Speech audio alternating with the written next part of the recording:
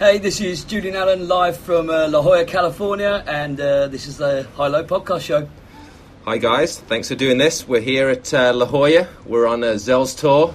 Here with Julian Allen, Ross Cullen, two British older racer. Mid-school, are you old school or mid-school?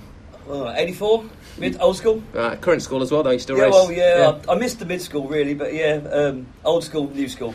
And then we're here with Mr. Ross Cullen, who is actually currently on the British national team. For those that don't know, he's the European champion, world finalist, right, Ross? Yeah. Crashed in the main? Yeah. I was having a good run all day, and then it's BMX, a little slip in the turn. Still good making the main, and you are 2 times world champion as well, right? Yeah. So what years did you win? 2012 on home soil, and then in Birmingham, and then in 2015 in Zolder as well. Cool, good stuff. We'll get back to all that stuff. First of all, Julian, maybe explain to the ones that don't know what is Zell Tours and what you guys are doing here and who's here. So Zell Tours is Marco Della Sola's baby. Marco, world traveller, racer, Stay Strong brand manager. Add anything else to that list. Put together this trip. It was the 2019 Cali road trip, Cali Dream Trip. So 9 days. There's 28 guys over here, 3 vans. And we've been touring from Anaheim. We've been all over the place. We started the week in... where did we start? I can't even remember now. Bellflower, yeah. We went to Bellflower, saw Afro Bob, and then we've worked around. We've been to trails, we've been to Sheep Hills, lived a dream, caught up with crop bags on Huntington Beach, at Wahoo's. Then we've moved all over Anaheim, all over that area, and then we're currently now moving down to San Diego now. Yesterday we went to the pump track with Dale. That was fun. Then we went to Claremont Skate Park, rode the big boxes, rode the half pipe, rode the street section. How was the skate across course? I see some videos of you guys. Man, it's crazy. 8 metres, well, probably for Ross it was all right, but for an old man like me rolling down an 8 metre ramp, that was pretty fucking crazy. Right. Did everybody get round? Yeah, we got round okay. There's a few rimmers, a few bowleggers, a couple of one-footers, you know how it goes. They just had the... we're part of that YMCA where I do my camps and stuff, so that's one of the main places there. Quick shout out to the guys there, because I said I was only going to ride for half hour because I was really scared. Right. He gave me a wristband, I signed the waiver and he didn't charge me, so big shout out to those guys. Right. But they just had their big event, I don't know if they told you about it, on at the weekend they have a big skate event and all the Tony Hawk and everybody comes, Andy McDonald's heavily involved in all that. Long weekend, yeah? Yeah, it was actually the Saturday, so it was obviously you can't just cram it all in, but it was the same time as was over at Bellflower. So, and this is your first trip to California? First trip to Cali, been to Florida one time, rode the Worlds in 2017 in Rock Hill, and then did Florida again. First time on the West Coast. Did you do the 87 Worlds? No, I missed that. My sister qualified and I didn't. Oh, so you didn't do that one. So we didn't do that one. How about you, Ross? Is this your first trip to US? No, first time in Cali. I've been to the US a few times, similar Miami, Florida, and obviously the Worlds in 2017, but never in sunny California. And what's your experience? So you've been here about a week now with all these Zell Tours, old school guys.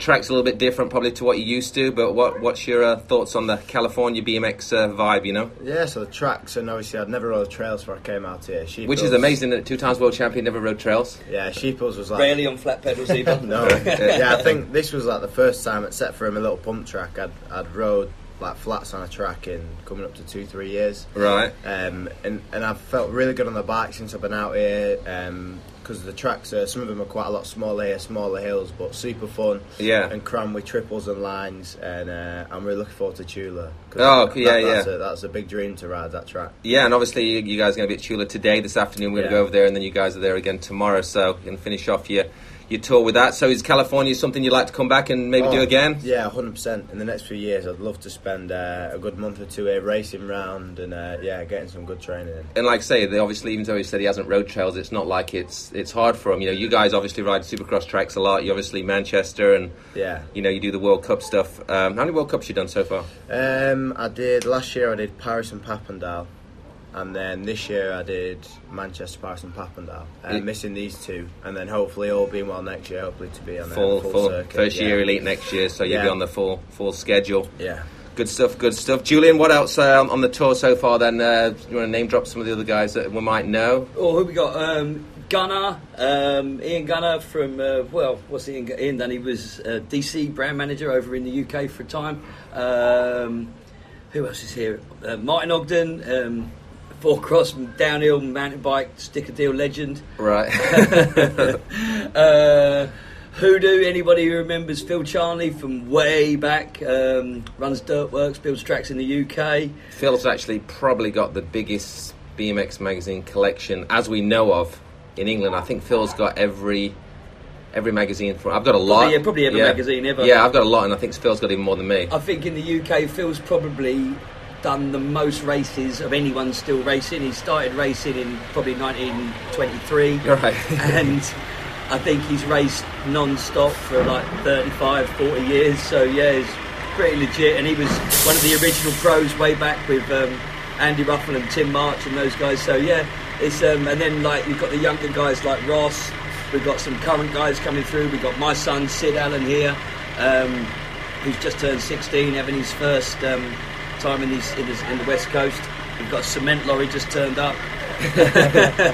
And then we've got some other young guys like Chad Hartwell, who got World 3 in the 16s. He's a Stay Strong guy, right? He's a Stay Strong rider, yeah. He's one of the GB younger guys on the academy.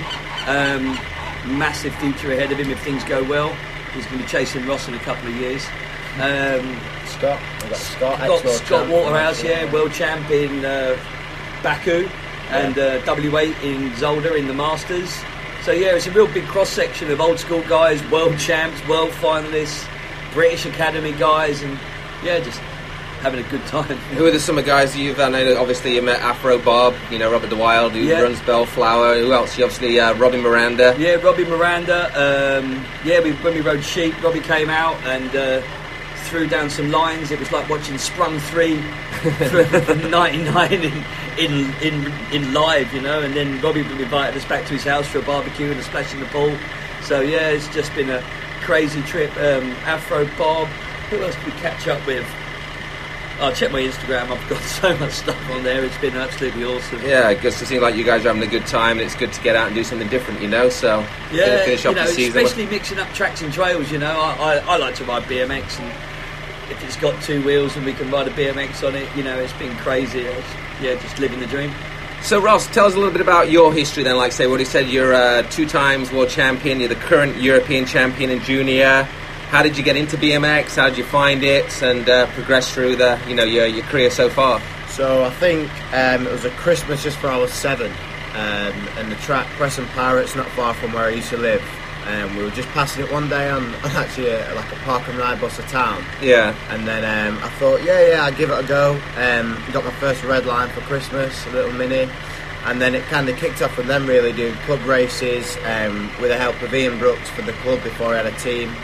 He was he did everything for me, he helped me out, told me where to get all the gear and the kit. Is he like the track coach, is he? Yeah. And I remember Sean Calvert was heavily involved back then as well, absolute legend. But and it kind of kicked off from them really, and it just seems to have gone in a flash. You must have progressed pretty quick then, obviously being world champion pretty young. Yeah, it was kind of from the get-go. There was me, myself, and then a fella rider, Finn Hall, that was my age. And for the younger years, Finn used to beat me all the time. Every national league win, I was second. And then obviously in the later years, the table started to turn, and Finn still rides now, but not competitively. But yeah, and then kind of success came quite quickly. It was quite a shock in Birmingham.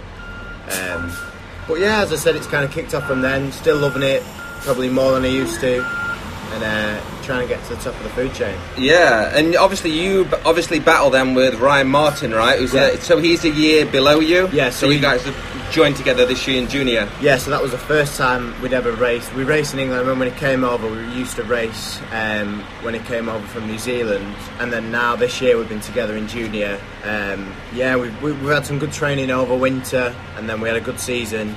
We had a real good season this year, especially the Euros 1 and 2. That was pretty cool, and then obviously we're both in the world's main. Yeah, so. You guys get on good, or you kind of get a little rivalry? No, we get on real good. We got on real good. We did a lot of training throughout winter, and as I said, he was stopping at Mime, training at Manchester. Yeah, we get on pretty well. I think between them two, they've got a lot of titles already, haven't they? These two crazy. Guys. Yeah. I've known Ross. I think I first met you in 2008 when you was 8 years old. Something like that, and that was on a road trip too. I was on a road trip up to Preston that week, and got to know your dad, and I've known Ian as well for a while, because Ian Brooks, Ross's first coach at Preston, his boys both race my son. Oh, okay. So I've known all those lads, and to see the lads coming through all those years, you know, from being top level regional riders and then national riders and now world champions and on the British squad, it's been a hell of a journey to watch the lads and also see them grow as a squad. You know, they're not just a bunch of dudes who kind of know each other and been thrown together. Looking from the outside in, you can see a little squad forming, which I think that's really important. I think for you guys to have that team spirit. Yeah. So you're not just hanging out with a bunch of dudes who you have to hang out with. You're actually hanging out with and racing and progressing with your friends too. I think that's really important. Yeah, you've got to add that little fun part to it, and you just so for longevity. I think the guys that do that are the ones that kind of go the longest. And like say, even though you've been racing a long time, Julian yourself, you're a coach, aren't you? So you're heavily into the coaching and camps, and you're telling me your weekly schedule, some of the stuff you do. So maybe tell some of the listeners about. So I've been racing a long time, and maybe start with some of the guys you raced with. Then obviously you come from a legendary UK born in 1974, right?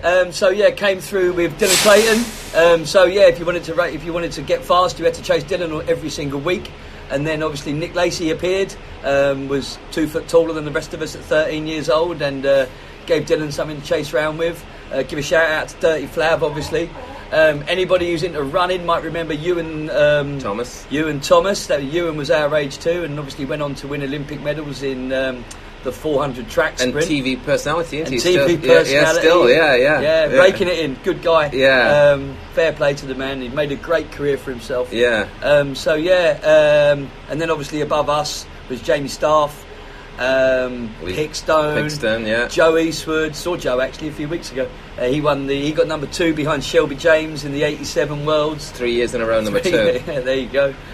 So that was my race class. I raced from 84 till 92. And then the 90s happened and the rave scene kicked in, so I disappeared for a little while. Little smiley faces for a few years. Went off and had a good time, reached for the sky.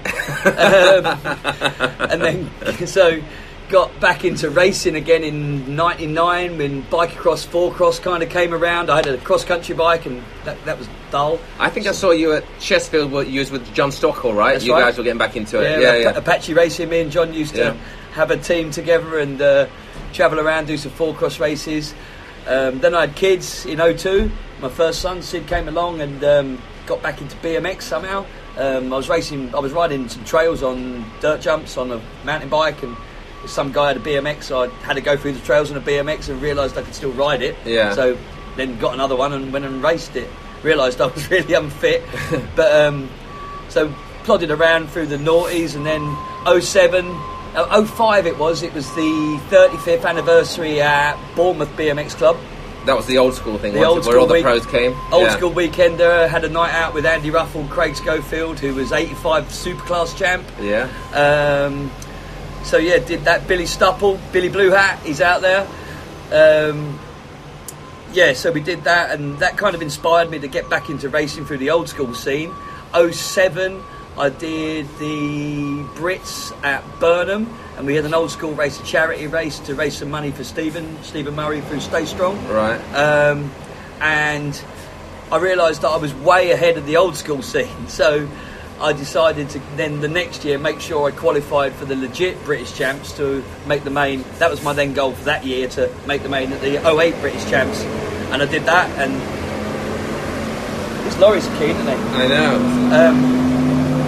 There we go, it's gone finally.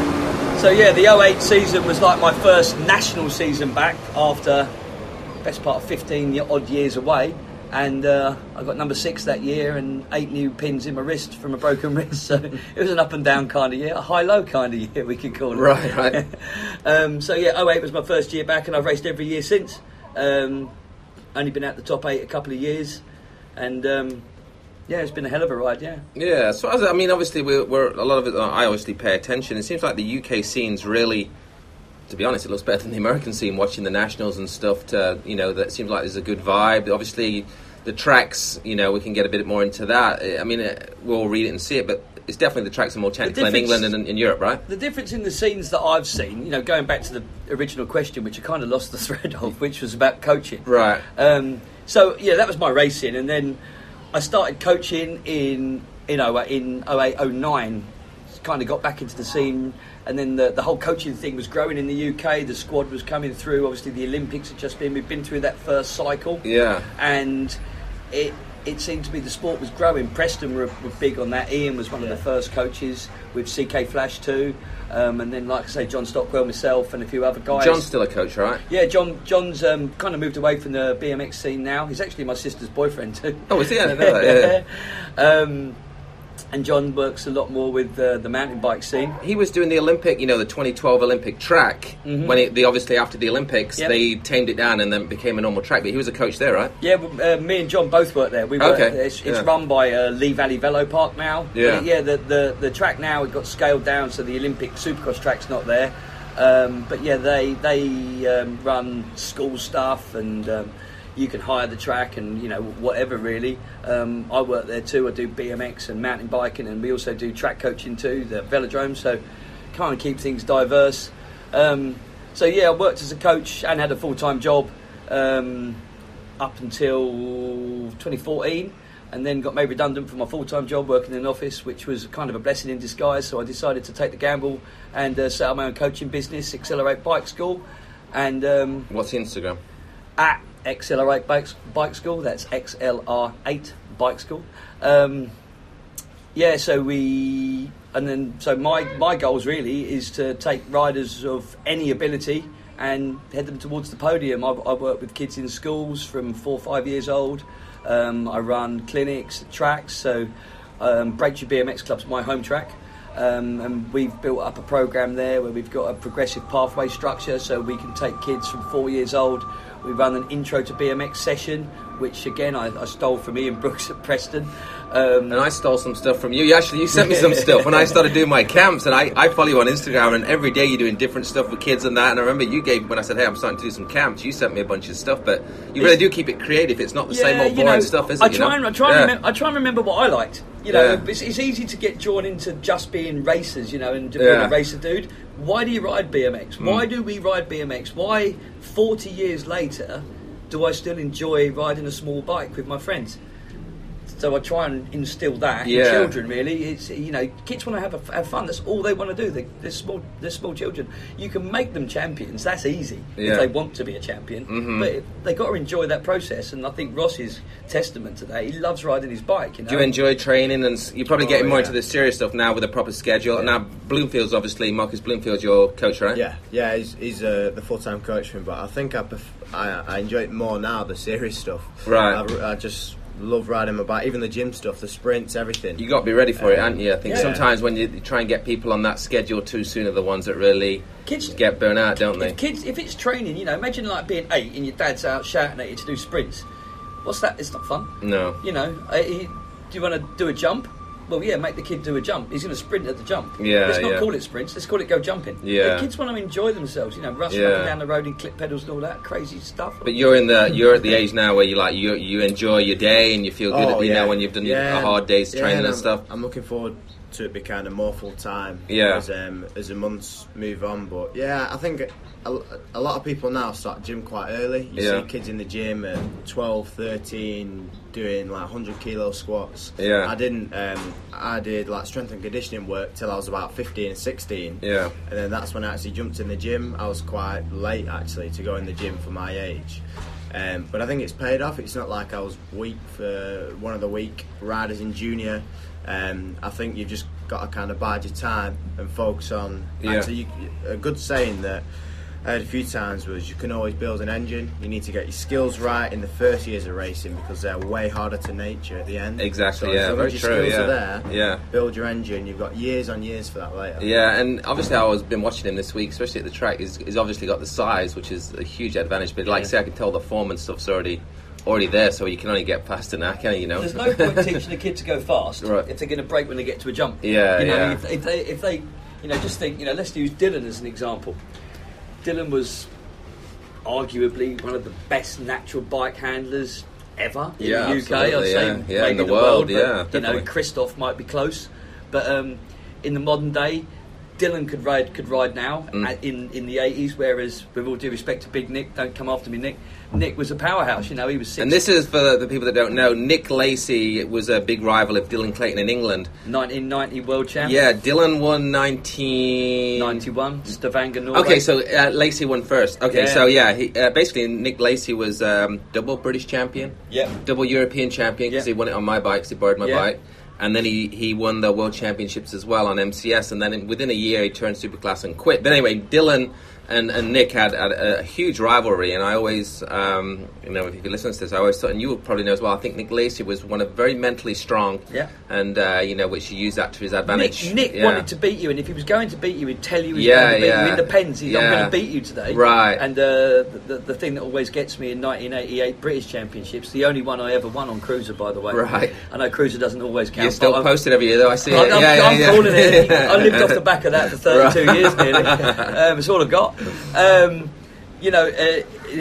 Nick was going to beat me that day, but I had my mentor that day was a guy called Alex Scott from Brandon Flint Town Flyers. Old cruiser guy who was British champ himself several times, and he told me that morning that I was going to win. Right. And I believed him, and I won. Yeah. And I took Nick out in the semi in the first turn, but I wanted to win that day, and Nick had told me he was going to beat me, and I knew he wasn't going to beat me. Right. So Nick was big, he was powerful, and he was really mentally strong. And then the difference was Dylan was shorter than me at the time, and I'm not a big guy. But Dylan could ride the bike, and where he lacked the gate, as soon as the gate dropped and there was a jump in the way, not that we had many, Dylan was gone. Yeah. But it was a hell and you work with Dylan a little bit now in the coaching, right? Sure, Dylan runs the development program. Just under. And Ross just told me he's been riding with him, right? Last couple of weeks. When Marcus has been away, Dylan's covered a few sessions. But Dylan was kind of after Ian. Dylan was my coach. We had like a little squad from the north. Should we give a shout out to Hard Knocks? Yeah, definitely Hard Knocks. That's Dylan's ride company. Still going now. The team as well is going now. He's got a team in the UK. Yeah, with some really good riders on it. But he was kind of my first ever serious coach back then.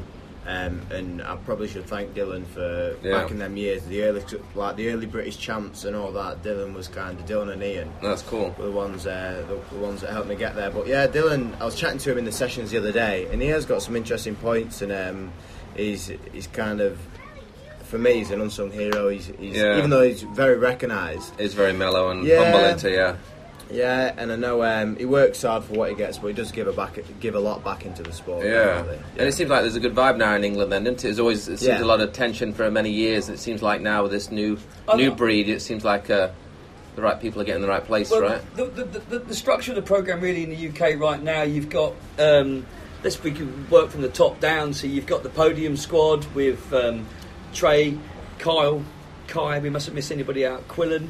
Paddy. Well, So there's your five boys, and Beth Shreever's back on the programme now with the girls, and then below them you've got the academy squad. Is that what you call you guys? So that's like the junior academy. So that's like myself, Ryan, Chad. This is going off last year's new intake. So it was like myself, Ryan, Chad, and then you had the likes of Lauren Anion, Ellie Featherstone. I know she's in Aigle now with Liam, Imogen Hill, and all them guys. And you guys, you're like the 16 to 18 year old, the junior squad.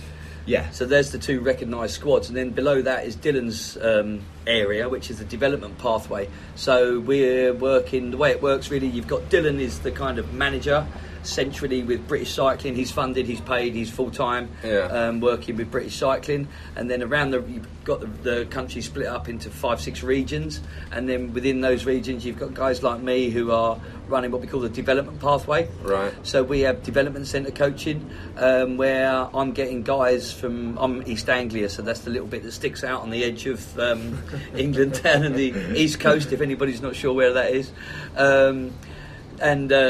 So I'm working with kids from around 13, 14. We've got some exceptional 11 and 12-year-olds. Shout out to Freya Chalice, the 11-year-old female world champion. That's the one you sent me the Instagram, right? I've worked with Freya since she was 6, and she was one of them kids. They don't often turn up at the track, and you've got something special. But the day she arrived, apart from being gap-toothed and ginger, she was always going to be fast. And we've worked with her, with me and my coaching partner at Braintree, Gavin Stokes. we've worked with her, you know, but when you say work with her, it's not just her on her own and as an individual. She's one of a big squad of riders from the club. Yeah. But keeping it with the regional stuff. So we're working with these riders. Developing skills is the primary key.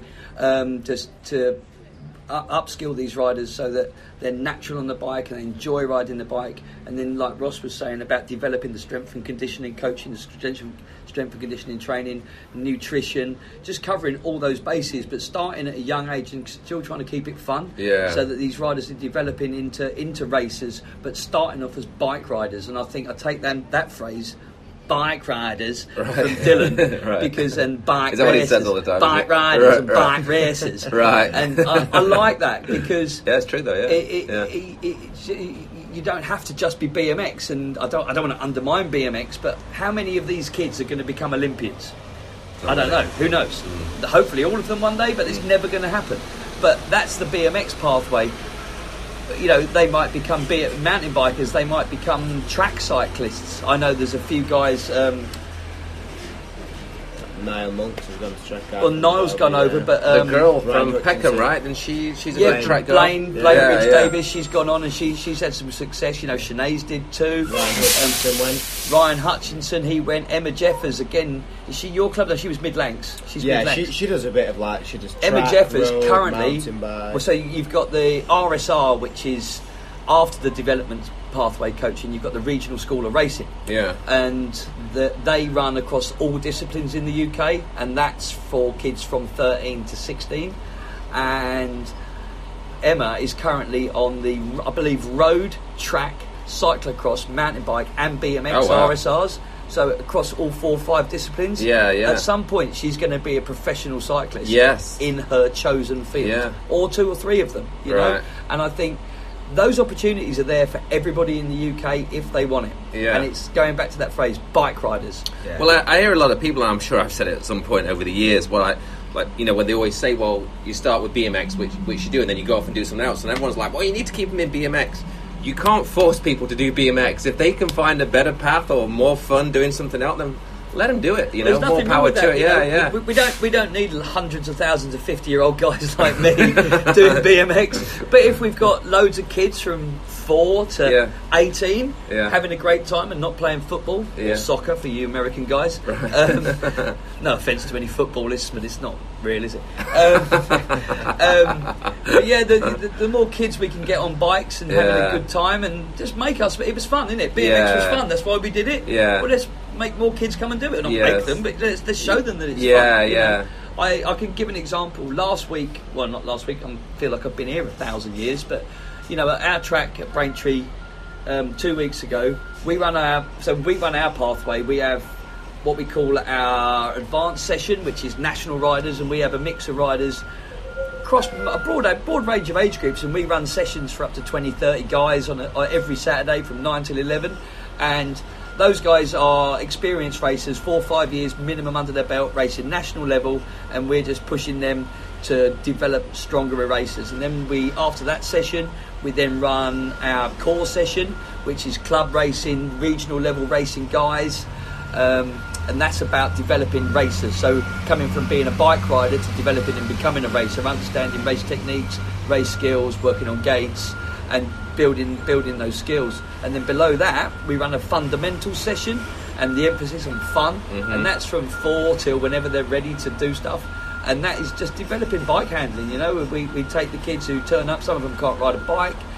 Teach them to stand up and pedal. Teach them to lift the front wheel, stand and balance on the pedals on the gate. And you know, our very strict rule we have too is the fundamentals and the core development sessions is no clip pedals. I don't care how old you are. And what's the rule in England for racing for clips? 13 and over. 13 and over. Okay. And I think that's about right. I'd say ban clips completely, but I know that's outdated, you know, and it's not going to happen. It's not going to happen. No, it's never going to happen. So there's no point keep banging that drum. I will bang it, but there's no point. But I'm old, so. But yeah, I think if you can't a flat manual for 5 to 10 metres, if you can't jump a fair size double jump, you can't bunny hop. You can't balance on the gate without someone holding your wheel. Why? You got clip pedals on. Yeah. Clip pedals are designed to make you go faster. If you can't do the jump in front of you, Why do you want to go faster at it? It's not going to help. Right. So learn to do the skills and then put click pedals on and then go faster. Like Ross said, building the engine. And you need to be fit in BMX. You need to be fit in any sport. Yeah, morning, mate. You know. We've got double lorries now. We've got the trash man coming back. It's like being back home. I was a trash man once. I worked for the council. Bin man. Yeah. My old man's dustman and all that. There was a song, wasn't there, back in the day? Yeah. So yeah, you know, and that's my philosophy. Is just to develop people to enjoy riding their bikes, and then once they enjoy riding their bikes, they can become a racer. Yeah. And then once they enjoy racing, then they can take it wherever they want. If they stay in BMX, you know, if they can, the more riders we have riding, the bigger that foundation, the bigger that grassroots, the more Ross Cullens we get. Yeah. You know, and not all of them are going to become a Ross Cullen, Freya Chalice, Dale Holmes, Dylan Clayton. We're not all going to become those riders, but the more of them we get, we'll get more. So even after, you know, obviously there's a bunch coming through now, like Ross's kind of age. Even behind him, then there's already kids coming up ready. You know, I think Ross now, above Ross, your Kai, your Kyle, those guys, and then obviously above them was Liam. Liam and Sinead were kind of like your first phase Olympians. Yeah, and it was almost like I suppose they were the guinea pigs. They were the experiment, I suppose, because you know there wasn't coaching in BMX. You look at football, soccer, they've been coaching and team structure and all of that for 50, 60, 70, 100 years. BMX is only 40 years old, and coaching and actual, you know, when we were kids, what did your dad do? Shouted pedal. Yeah, pedal. You know, that was it. So that was coaching from the 80s. Pedal more. You didn't pedal in the berm. Put your elbows out. Smash him. Yeah. That was it. You know. And then in the 90s, it became a little more. There was guys like Bob Field at Crew. And again, that was shouting, pedal in an advanced way. Yeah. But that was training. But now with the tracks, we need to develop the coaching and the skills. So, and you guys have coaching. I read it. You guys have seminars and coaching weekends for the coaches, right? Yeah, you know. So coming from Liam and then going through Grant White and then below Grant, we had Jeremy Hayes. He's not involved at all anymore. Jeremy works for the Island. He's worked with the Island guys now. He doesn't work with BC anymore.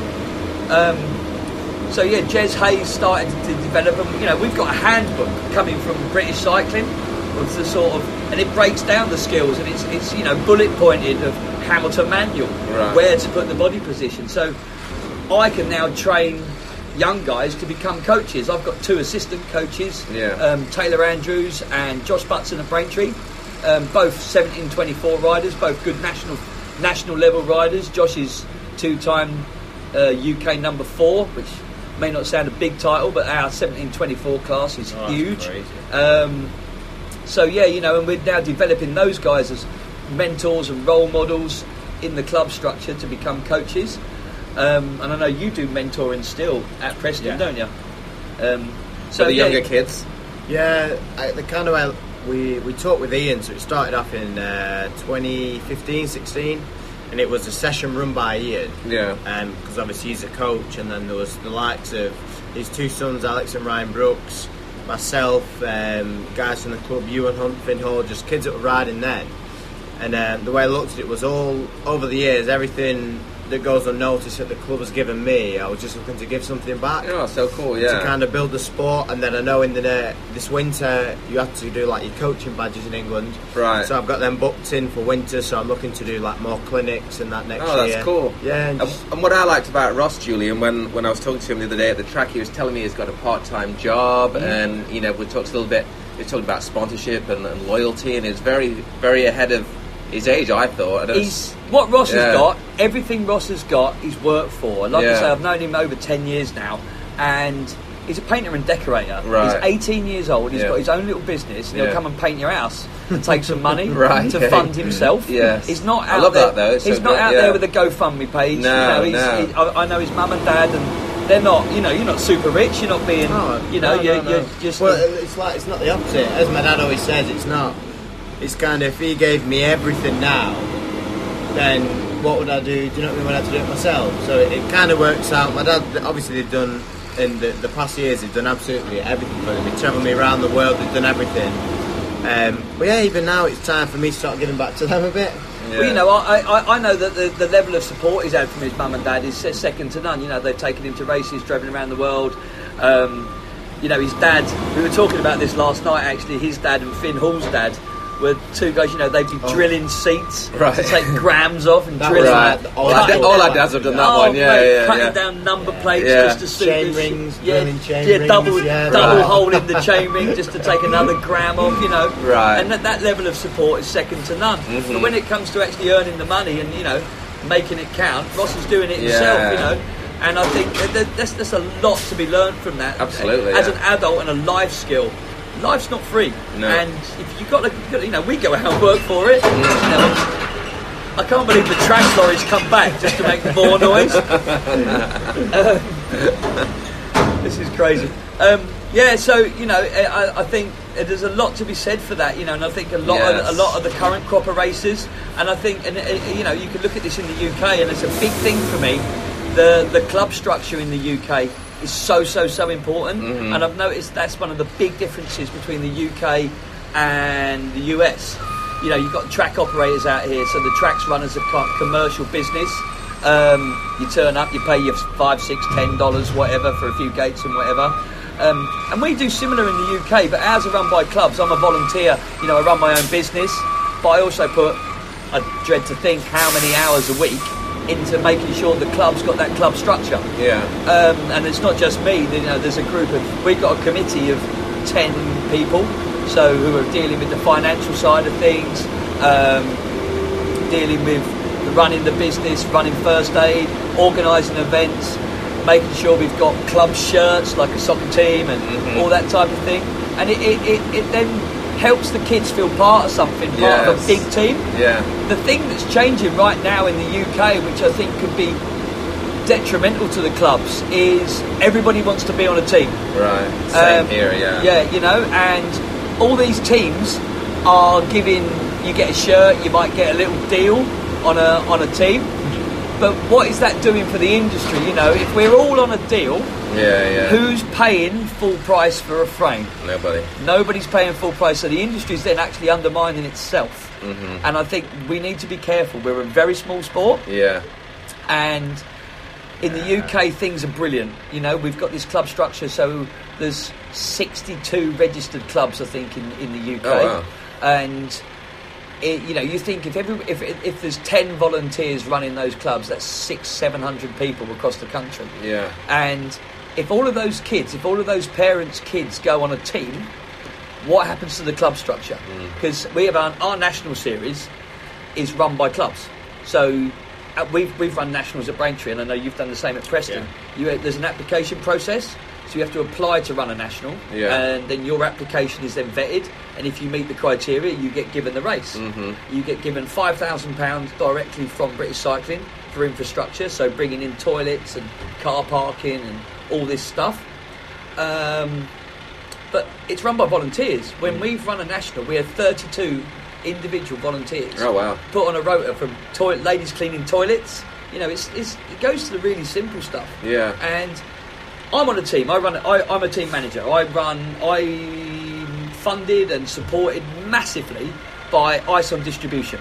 So I run and work for the team Halo Wheels, and then we also have brands Gusset Components, HT Components, TSG Protection, Renthal. You know, and I'm going to forget brands, and I'm sorry. Big shout out to Lloyd Townsend, though. 20 odd years I've known that man, and he's supported me for so long with so much stuff. It's just crazy. But I still put my time in as a volunteer too, and I don't want to sound like Mother Teresa or anything, you know. But it needs more of that. There's nothing wrong with these teams, but what are they putting into the sport? It's quite easy to take a little bit out, and if everybody takes a little bit out but doesn't put a little bit back, it drains it, and we just need to be careful. We're in a really good place in the UK now, but let's not go too far ahead, because we were there when it all went wrong. You know, 84 to 88, and then 1990, and then not by 92 the sport was dying. You know, there's 300-400 riders at a national, Now we're back to 1,300 at the British Championships, and we need to keep it at that level. So I don't want to. I'm not knocking anybody. I'm not knocking anything. I think the scene in the UK is really good, and it needs some teams too. Because you get the banners and the glamour and... Well, I was watching the British Championships and there was some videos in the pits and stuff, and it's things I always harp about a lot of podcasts, and it looks like a good... You got good teams, so you got like Pure and Stay Strong and like people with good setups and stuff, and it needs that too, so it's just making sure there's balance. Yeah. Because everybody can't be on a team. And if everybody ends up on a team, you know, you've got little Johnny Dad team. Dad's got a mate who works at a distribution company, and he can offer everybody a frame for £100. Right. Well, that's 6, 7, 10 frames not being paid for full time. So that company's then lost money. Yeah. Are they getting it back in the level of promotion and advertising that team's giving, or is it just 10 guys getting a cheap ride? You know. Yeah. No, I understand. Too many, I think. Too many teams. Too many teams, and again, you know, I don't want to sound like a hypocrite because everybody knows I run a team, so. I don't know. It's just got to be a balance. But right now, the UK's in a good place, I think. Yeah. And so the club structure, you know, the tracks. Our track was funded. We had lottery money to build the track. You know, we built the track ourselves with volunteers. I coordinated a team. We had best part of £100,000 over the last 10 years, probably more, £150,000. But our track's open. There's no fence. You can come off the estate. No, that's the question, because obviously, you know, when I lived in England and you know yourself, 80s and 90s, you can just roll into any track anytime and ride it. You can still do that to a lot of tracks now, right? Yeah. Any time of day. There's a few tracks around the UK, Birmingham. That's a kind of private concern. Flatfields. That's run by Manchester Council. Peckham. That's the council thing, and again that's run by the council, but they have organised stuff every day of the week anyway. Right, so you can still ride. Also separate to what CK does there. Right. CK's the Peckham Club, but then the council still have their bit too. With Jay Lewis, right? Jay Lewis works for the council, but he's also Peckham Club as well. Right. So people crossing over. Most of the tracks in the UK, you find the address, roll up, park outside, park down the street, and go and ride your bike. Yeah, you might get gates, but you can go and ride a track. Yeah, that's fair enough. That's the way I always, you know, when I lived there. I think that's a real good thing. For me as a track, I'm the track manager, so I'm responsible for coordinating track maintenance, keeping it in good order. And when you've got radio-controlled cars, scooters on it, kids hanging out and whatever, you know, it's hard to maintain a track, you know. Yeah. But without that, how do we get kids into the sport? They turn up on their random bike and come and ride a BMX track. That's awesome, you know, but if everything becomes too structured and with a fence around it, that's just putting another barrier in the way of people getting involved. Yeah. And so I think the scene in the UK, the way it is right now, it's not perfect, by far from perfect, but nothing is. So it's really good. Well, it definitely looks good looking in. Like I say, when I envy, especially I love the old school, and you guys, a lot of you guys are here these 2 weeks, but it seems like a great scene for the old guys. You guys are all hanging out, having fun, drinking beer, racing, travelling to Europe, travelling to the world. And it seems like a real good vibe, something I miss a bit now with, you know, for me, I have to, it's a bit hard to find that, you know, in the US. Let's change gears and finish up a little bit about, I want to talk to Ross a little bit about who were some of the guys that inspired you, you know, as you kind of started to pay more attention with the Olympics. Obviously, 08, you was probably really young. When did it kind of... so super young, yeah. So when did it come on your radar, and the guys and girls maybe you looked up to? Yeah, so obviously from the get-go, I've always been quite motivated. As a kid, I looked up to, out of everyone really, out of all the big names, probably Paddy, Sharrock and Kev, Kyle Evans, because they were kind of the local lads, both from Wigan, not far from me. And then they were obviously doing really well, and then Paddy's probably, like, in my eyes, the best bike rider in the world. How he can ride a track and have fun is incredible. So yeah, I kind of used to look up to them, used to see him at the track, and then the likes of my current coach, Marcus Bloomfield. Yeah. He was doing a lot in the UK scene when I was growing up, and Elite seemed really, really big back then. It's scary to think that'll be me next year in a way. Mm-hmm. I remember like Lawrence Map, Chris Map, all of them. Oh, so you remember that far back? Okay, yeah, it's quite a way back then. Down in Burnham Nationals, doing big poster signs. I've still got them all at home actually, in somewhere. Yeah, but Lawrence was good, wasn't he? He was aggressive, and the fastest dustman in Luton. Yeah. Yeah, Lawrence was good, to be honest. And Chris still announces a little bit, doesn't he? Chris has been out the scene for a little while, but he came back and he'd done some announcing at the Brits. Yeah. And he's really passionate still. Yeah, and good guy. Yeah, been away for 2 or 3 years. Right. And he came back and he was like, he could. And Chris could be listen to this, Mappy, if you're listening. You could be a massive asset to our sport. Yeah, great personality always. Even at a young age, he was so funny. And, he's just a good guy, and he loves it and he gets it, and he's been there and he's been in the world final and he's been a European final. Yeah, Lawrence as well was up there in the worlds and stuff. And we need these guys involved, people who've been there and have got real passion for the sport. Yeah. I think, I don't want to cut Russ off here, but people like the modern era of rider, they're racers, they turn up, they race, they do their racing career, they go through their elite career, and then at the end of the elite career they disappear from the scene. And that's fair play to them if they got the, moving on to whatever else. But we need that history of riders and the experience to then develop and keep the future coming. It needs people who have been there and done it that then can give back to the sport, which again Dylan Clayton, Yeah, it seems like you got a good balance of that with like yourself and a lot of those guys still involved. Oh yeah, no, it's and I see Sinead is involved again, right? She's coaching girls. Yeah, I'm not sure on what level what Sinead is really doing. I don't really know the full deal. What I do know is obviously Beth was away from the programme for a couple of years as our only elite rider, or our only female elite rider. Because the female programme wasn't fully funded. There was still a programme there available, but it wasn't fully funded, and Beth chose to go and do her own thing. And then she then has been invited back to the programme, and again I don't know the funding deal, I'm not going to get into that, but I know that Sinead has been supporting her, and Sinead was there as a coach at Zolder, and I believe she's doing some more stuff around the Supercross races. So she's and again, good name to have there involved. Liam's over there in the UCI, and from what I can see, again, I haven't been there, but from what I can see from the outside looking in, he's got a really good programme. One of the juniors, Ellie Featherstone from the UK, she's just stepped over to she's 16 years old, gone to live in Switzerland, and that's a big step. Now, do they have to fund that themselves, or they kind of get grants and stuff? I don't know for sure. Right. I could say some things, but without getting real facts, I'm not going to say it. But so what I do know is that she's over there full time, training full time, junior women, and you can see how she's developed in six months. Oh, yeah. She loves it as well. I speaking to her last week, and she absolutely loves it, and I see why, because obviously the structure out there, and Liam's such a good guy, and you've got the good track in Ago, and I think it's so cool. Just a different experience living out there. I think that is kind of, there's not much around there, so I think that kind of drill it into you and make you focus even more. Yeah. Because there's less distractions, and I think it's another good way to go. Like me on the programme, it's just another option. Yeah, it's good just to go spend some time, do something different. I think move around. A bit like what we were saying about Ross, like self-funded, got a job. Yeah. Ellie taking the ball by the horns. There wasn't necessarily.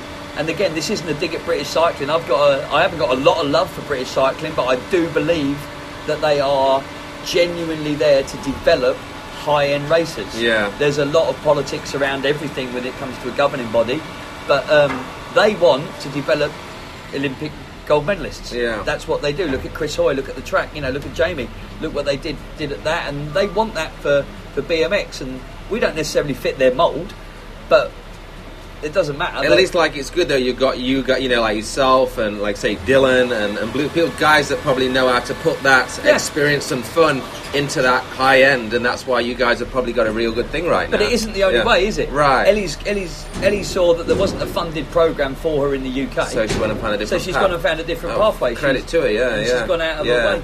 And again, wasn't the be all end all, is it? I don't think the programme in the UK, even though obviously it's brilliant to be on, you can find another way. It's not, I don't think it's the be all end all at all. But a lot of people jump to conclusions in England a hell of a lot. Like say that news will come out from British Cycling or just hearsay. And I think a lot of people, because I know British Cycling, I absolutely love it, but I know some people don't in the UK. And I think there's a lot of, when something happens, not the right information gets out, and then word gets out, and it just gets changed and changed and changed. That's one thing British cycling don't do well. is communication. Right, that's important. Just- I don't see. I know you see this side. Yeah. But I don't have much say on this topic. It's very different for me because I ride for them and work for them. They do kind of brilliant things to me. Everything they have done, and I take my hat off to them. But obviously, But you guys. they could portray that better. You know, I know what's going on, Yeah. or I'm quite close to Dylan and Marcus and you. But you the know, random guy on I know the Facebook one- doesn't- But yeah, yeah, exactly. You know, and regrettably, social media is the communication tool, and they should have a Facebook page telling the British Cycling BMX page or whatever. Well, in today's world, you've got to communicate with your. You know, if there's a rule change, a structure change, an age class change. You know, you turn up at the races and find out that your age class was 17-24, it's now 17 to 50 or something crazy. They should hire somebody just they should be being communication. done, you have to in business you can today. get a 16-year-old apprentice to do that. Yeah. You know, it's an apprentice job. But like Ross says, you know, and he's testament to it. He's come through from the club structure as a young boy and gone through all of that. Been a regional racer. Still have to do regional races, don't you? If you want to do the British Championships. Oh, I do either way. Yeah, there you go. I like to do them. They're good. Exactly. Fun Well, it's fun, races, isn't it? You're a BMX rider, and like, going back to that. I like everything he's been saying this week is really refreshing to hear some of the stuff he's been saying. You know, and well, we should be positive. You know, you know, we're nearly 50 and we're getting away with riding kids' bikes. I want to make sure that when he's 50, he might not still be riding a kid's bike, but still enjoying cycling. But he remembers that it was really good fun. Yeah. That's what it's supposed to be. He might be here on his whatever Zell Tours is if or running it. I hope when he's a multi-millionaire gold medalist, he just remembers his old mate. That's good stuff. Let's finish it off with who are some of your heroes then, and people that you really looked up to. Heroes in the sport, Liam Phillips, Liam. big dog. I love how he was and how he held himself, not just on the track, off the track, all around. Absolutely loved it. Yeah. And then a bit of a funny one. When I was younger, I really used to look up to Usain Bolt. Some weird reason. I mean, why not? I just loved how consistent he was back then. I think this was when I started to win. I just loved how he could kind of he knew it, and he had that about him. And I think that's a big thing for me. The mental side of racing is incredible. I've learned. Well, he kept fun. I mean, even the Olympic final, he'd be laughing and joking before the gun, you know. And it's how people deal with it. He obviously deals with it by that. But he was a big hero. But I think that the top dog for me in racing has got to be Liam. Right. Just because kind of when I was coming up was when he was kind of finishing his career. Yeah. And then it'd just be like when you're riding on a session with him. I don't know. It was just something incredible. Just seeing how he trained and how he held himself as a person was my hat off to him. Who are you looking forward to racing against next year? Then who you probably haven't raced with everybody. Absolutely everyone. Just get in there. I loved the World Cups the last 2 years in junior. I've absolutely loved my first one in Paris. Was kind of scary getting on the gates with the like of Sylvain and all the other top dogs. But I'm super excited, and not that I want to make a big dint because obviously it's going to be real hard going first year elite. Yeah. But I'm really looking forward to training a hard winter and then kind of trying to get out there and get in the scene a bit. So your long-term goal is 2024? Yeah. As I said, next year is obviously anything's possible. But it's more looking like 2024. You never know. Some of the people who've had a longer thing, all of a sudden it's, Connor was a prime example, it was 16 and everyone was, give him, I was one of the guys, it's going to take him a while, and then a year later is, 16 he was on the podium at a World Cup, in his first race, so anything's possible, I think that the opportunity that lays before Ross now, especially going in, first year elite in Olympic year, and the inspirational, for him to be able to watch that and see that and have that goal right now. It's 4 years away. But he's going to be 22 by that point. Right. That's prime time. Physically, mentally, you're good at 22. Absolutely. And I think.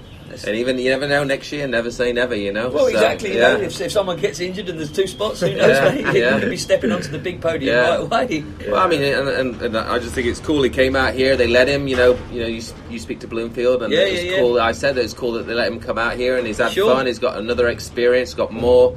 Money in the bank with experience, and it's all going to help in the big scheme of things, Nothing to hide, I spoke to Bloomy just to make sure when we spoke about doing this the other day, I text Marcus and just, I wanted to make sure that Ross wasn't going to get into any trouble or that it's the wrong thing. Because again, British cycling's got that kind of guarded secrecy that their riders can't speak in public or whatever, and I don't think that's actually true.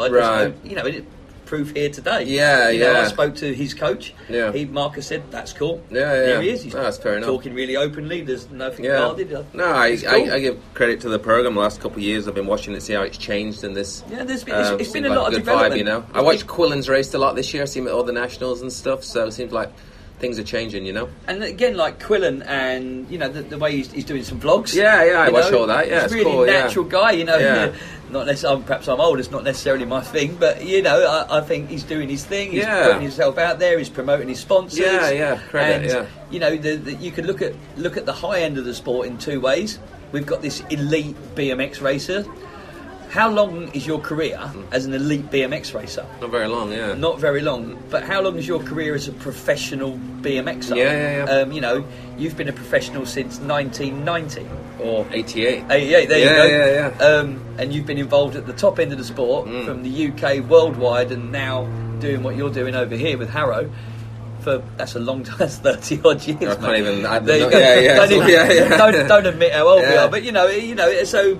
You know, one day that might be Ross. Right, let's not just focus on being elite. No. But yeah, for him now, focus on being elite. Yeah. Live it, breathe it. You'll end up like me now. remember I'm doing different aspects of the industry. What and Paul it's said fun. Yeah. in podcast the other day, Roberts Grotbags, great to see you as well, mate.